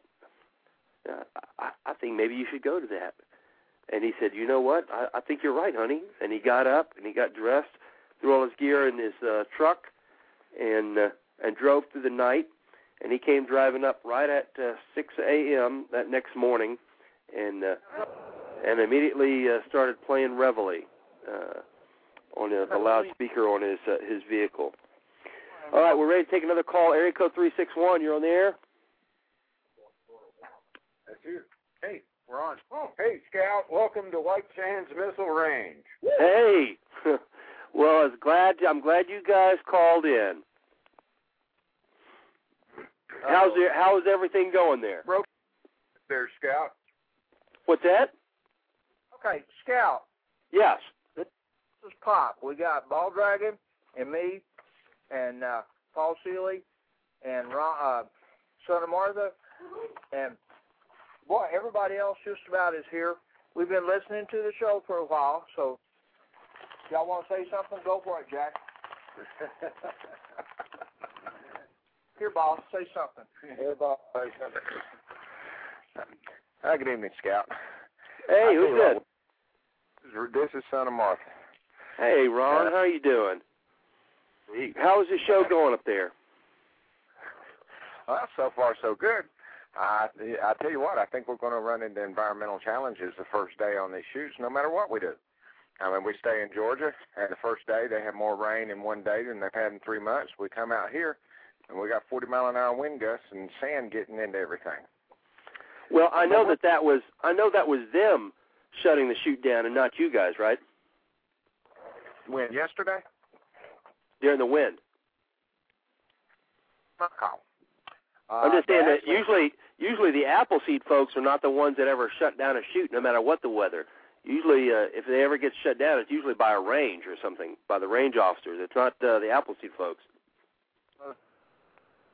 It's kind of a blanket thing that the wind about 25 miles down, and we went to the fellow who's in charge of this, what we were doing, it wouldn't make it back. He to go ahead and keep 25. a darn good thing because we've been able to shoot for the first 2 hours of the day. Now, the main reason that I decided to tie the ribbon on it is there was so much sand in these rifles that about 1/3 of the line could not get through a 5-round string of fire without having a malfunction. The type of malfunctions, we were reaching the point where after every string of fire, we were having to have the armorer come down and knock cartridge cases out of the chambers. So, well, you know what? I can't think of. I mean, I can't really think of better weather than for them to experience, because you know, I just talked to my friend of mine who is over in Afghanistan, and he repeated the exact same thing. And the thing about the Appleseed events is you get to see how your rifle platform works in all different kinds of weather. When you guys were at Fort Stewart, I saw the pictures of the rifles and the gear, just the tips of the rifles sticking out of the water that were laying on the line. They were completely submerged. Yep. Oh, and we certainly got to see how they work in the sand. And the answer is they ran a surprisingly long time. And actually, if these rifles had been, carried on patrol or something like that, they would have functioned fine. The thing was, when they clear them and set them on the line with the bolt back, the ejection port cover open, and no magazine in the well, right? And as much blowing around, that's just almost trying to have something happen. Well, medical modifications, how we do things today, which seem to have minimized the. As far as I know, we only had to have armor support in one instance, and much less malfunctions today.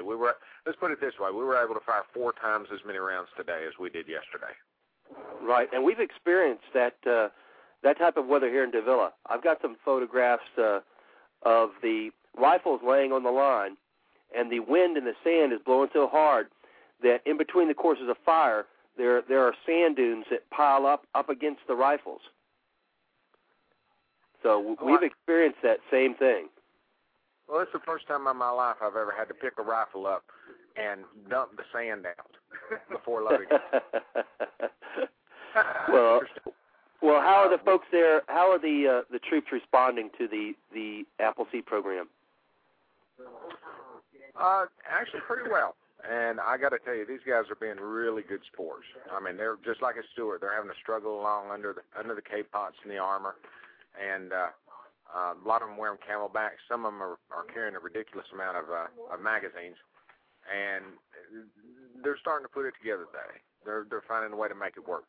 We actually got permission from the OIC at chow time to 4 instructors, and we borrowed some battle rattle from the troops and went back down to the firing line where they were having chow, and we tried shooting wearing their gear so that we could better advise them on how to compensate.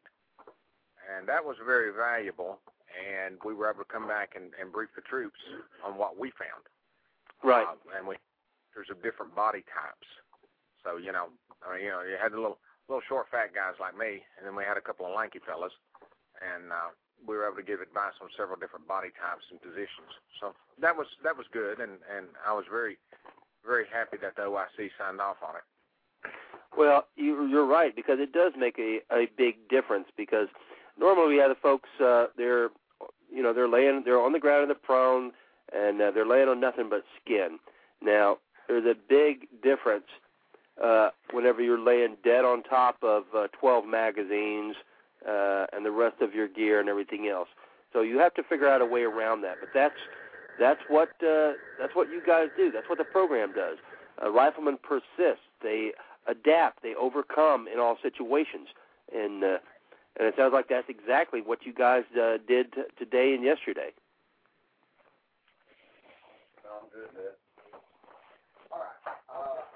Easy. All right. How long is he going there? I don't know. What's that? Oh, that's Paul Seeley. All right, Scott. Hey, Paul. How you doing? Well, it's real educational in here. There are 12 of us in the billets here tonight. We're all middle-aged, and it's kind of a cross between a chainsaw convention and a diesel engine shop anywhere in Yountville. Well, it sounds like y'all are having a great time there.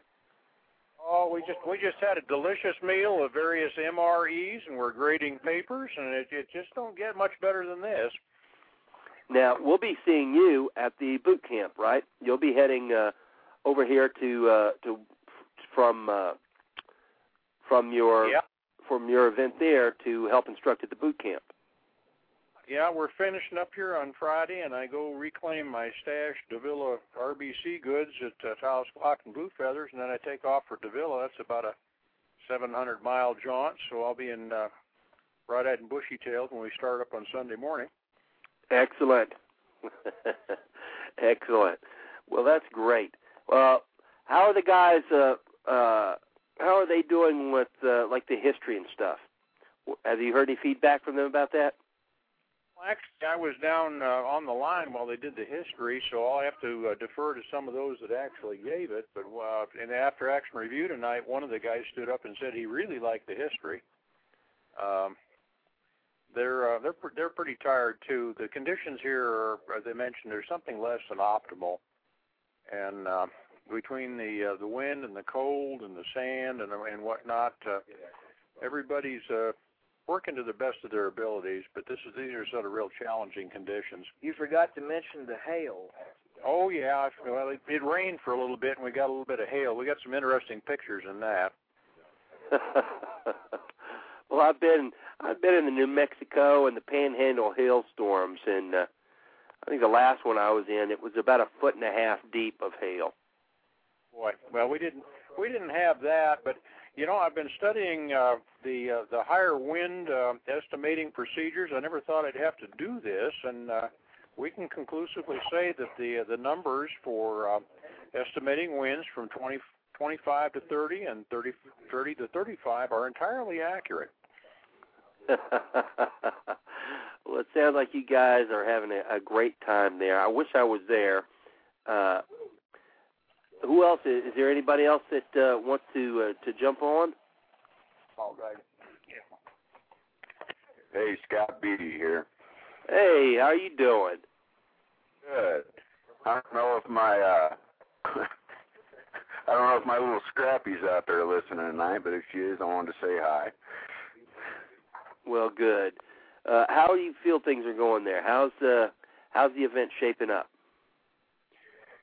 You know, this is a good place for persistence. Yeah. These guys have been giving it everything we've got in all kinds of conditions, and we're determined that this is going to be a successful event. Well, have the troops been responding to the instructions? I mean, have they? Have you heard any feedback from them about the techniques and the skills that you're teaching them? Yes, in fact, we had an after-action report with them this evening. And what did they have to say? Well, a lot of them really liked what they're hearing. They knew good. One thing that was good is they mentioned that they heard consistency from all the different instructors, so they knew that we knew what we're talking about. Right. Right. And I imagine, just like Paul said, that the history has got to be just an extra bonus on it. I mean, they're getting a chance to become more proficient with their rifles, and that's a very important thing for a soldier, is to be proficient with their rifles, and then of course to get a chance to hear the history behind this, behind the nation, is just a great plus. What do you guys have planned for tomorrow? Go ahead.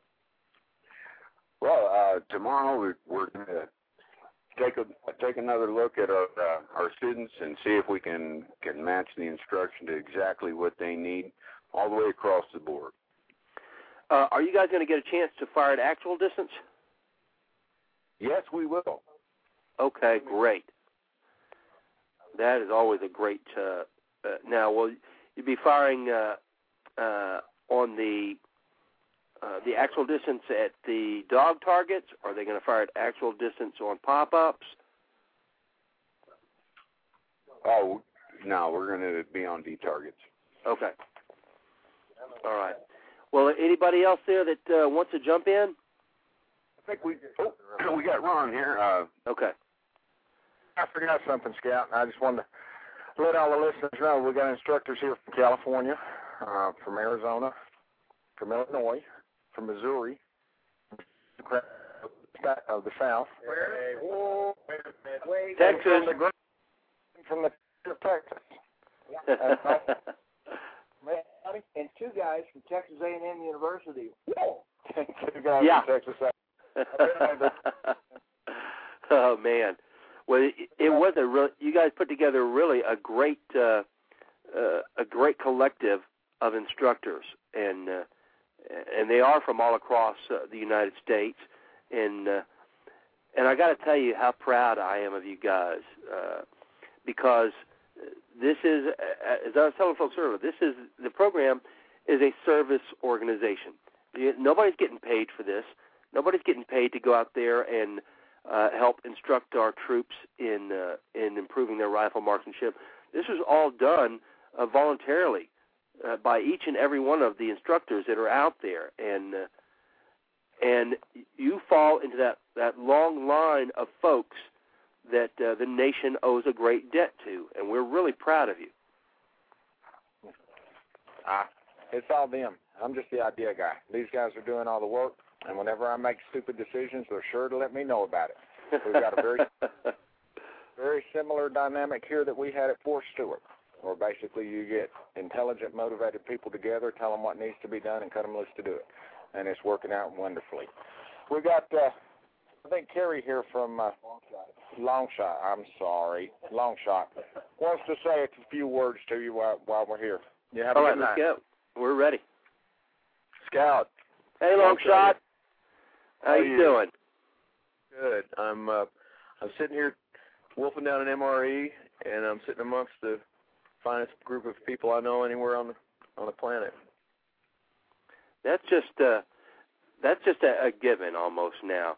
Well, I tell folks that, and you know, even though I tell that to everybody I meet, each and every time I'm at an event, I am still pleasantly surprised by the trueness of it. That every time you go to an Appleseed event, you're surrounded by the best our nation has to offer, the cream of the crop of Americans. I wanted to tell you guys, the listeners, that we got to shoot in the boys' armor today, and my already high regard for our American soldiers went way up today, went off the charts, because that was probably the most difficult shooting I've ever done in my life, wearing Kevlar. Yeah, like I said, if you got the Kevlar on, and then you've got a stack of 10 or 12 magazines in your belly, all the rest of the gear that you have on you, and still trying to find the correct place to put that butt stock, trying to find trying to get a good cheek weld, etc. It's a different ball game. These guys have been patient with us. We're working them hard, and they've been patient. They follow the instructions. They're just they're a joy to work with, and it's a really incredible experience. I feel so fortunate just to be here. Well, listen, I told Ron this, and I want to tell you too, is that we're tremendously proud of you guys. You guys you're taking your place in that long, unbroken line of folks who have made sacrifices and who've gone above and beyond the call to go out and like I was saying, you guys aren't getting paid for this. Nobody's getting any pay or perks to do this, other than the knowledge that you are helping the soldiers to improve their rifle marksmanship skills. We're doing a job that needs to be done. Well, we certainly appreciate it, and we really look forward to hearing the after-action report. And listen, I hope the weather turns out nice for you guys, and God bless each and every one of you for what you're doing. And then we'll look for you guys on Tuesday, this next Tuesday on the show, to give us, if you guys will call in and give the AAR on the White Sands Missile Range on this next Tuesday's show. Can you do that? I'm getting nods of approval around the room. Okay. Well, we'll have you guys on at the beginning of the show this next Tuesday. Dr. Fisher is going to be on. He said he's probably only going to be good for about an hour or so. So we'll have him on at the end of the show because we want to try and make sure that we get the folks out in California enough time to get home and get settled in before we have him on, because we want them involved in it too. But you guys, if you'll come on at the beginning of the show so that we can get the AAR for the event on the air then. So if you guys will all make a pact with each other to call in this next Tuesday and let us know how it went. We'll be there. All right. Well, listen, best of skill to you guys. I'm not going to say luck because you're all riflemen, and a rifleman depends on his skill, not on luck. And we hope everything goes well for you guys. Hope the weather smooths out, settles out, and let's see. This is day 2. By day 3, you guys should be able to find your stride and finish up with a nice, strong finish. And we'll talk to you again on Tuesday the 16th. Okay, Scout. God bless you and everybody, and we'll see you next Tuesday. All right. Thanks a lot, folks. Listen, I want to thank everybody that called in tonight, and we will look for each and every one of you this next Tuesday night. We're having the second strike of the virtual muster.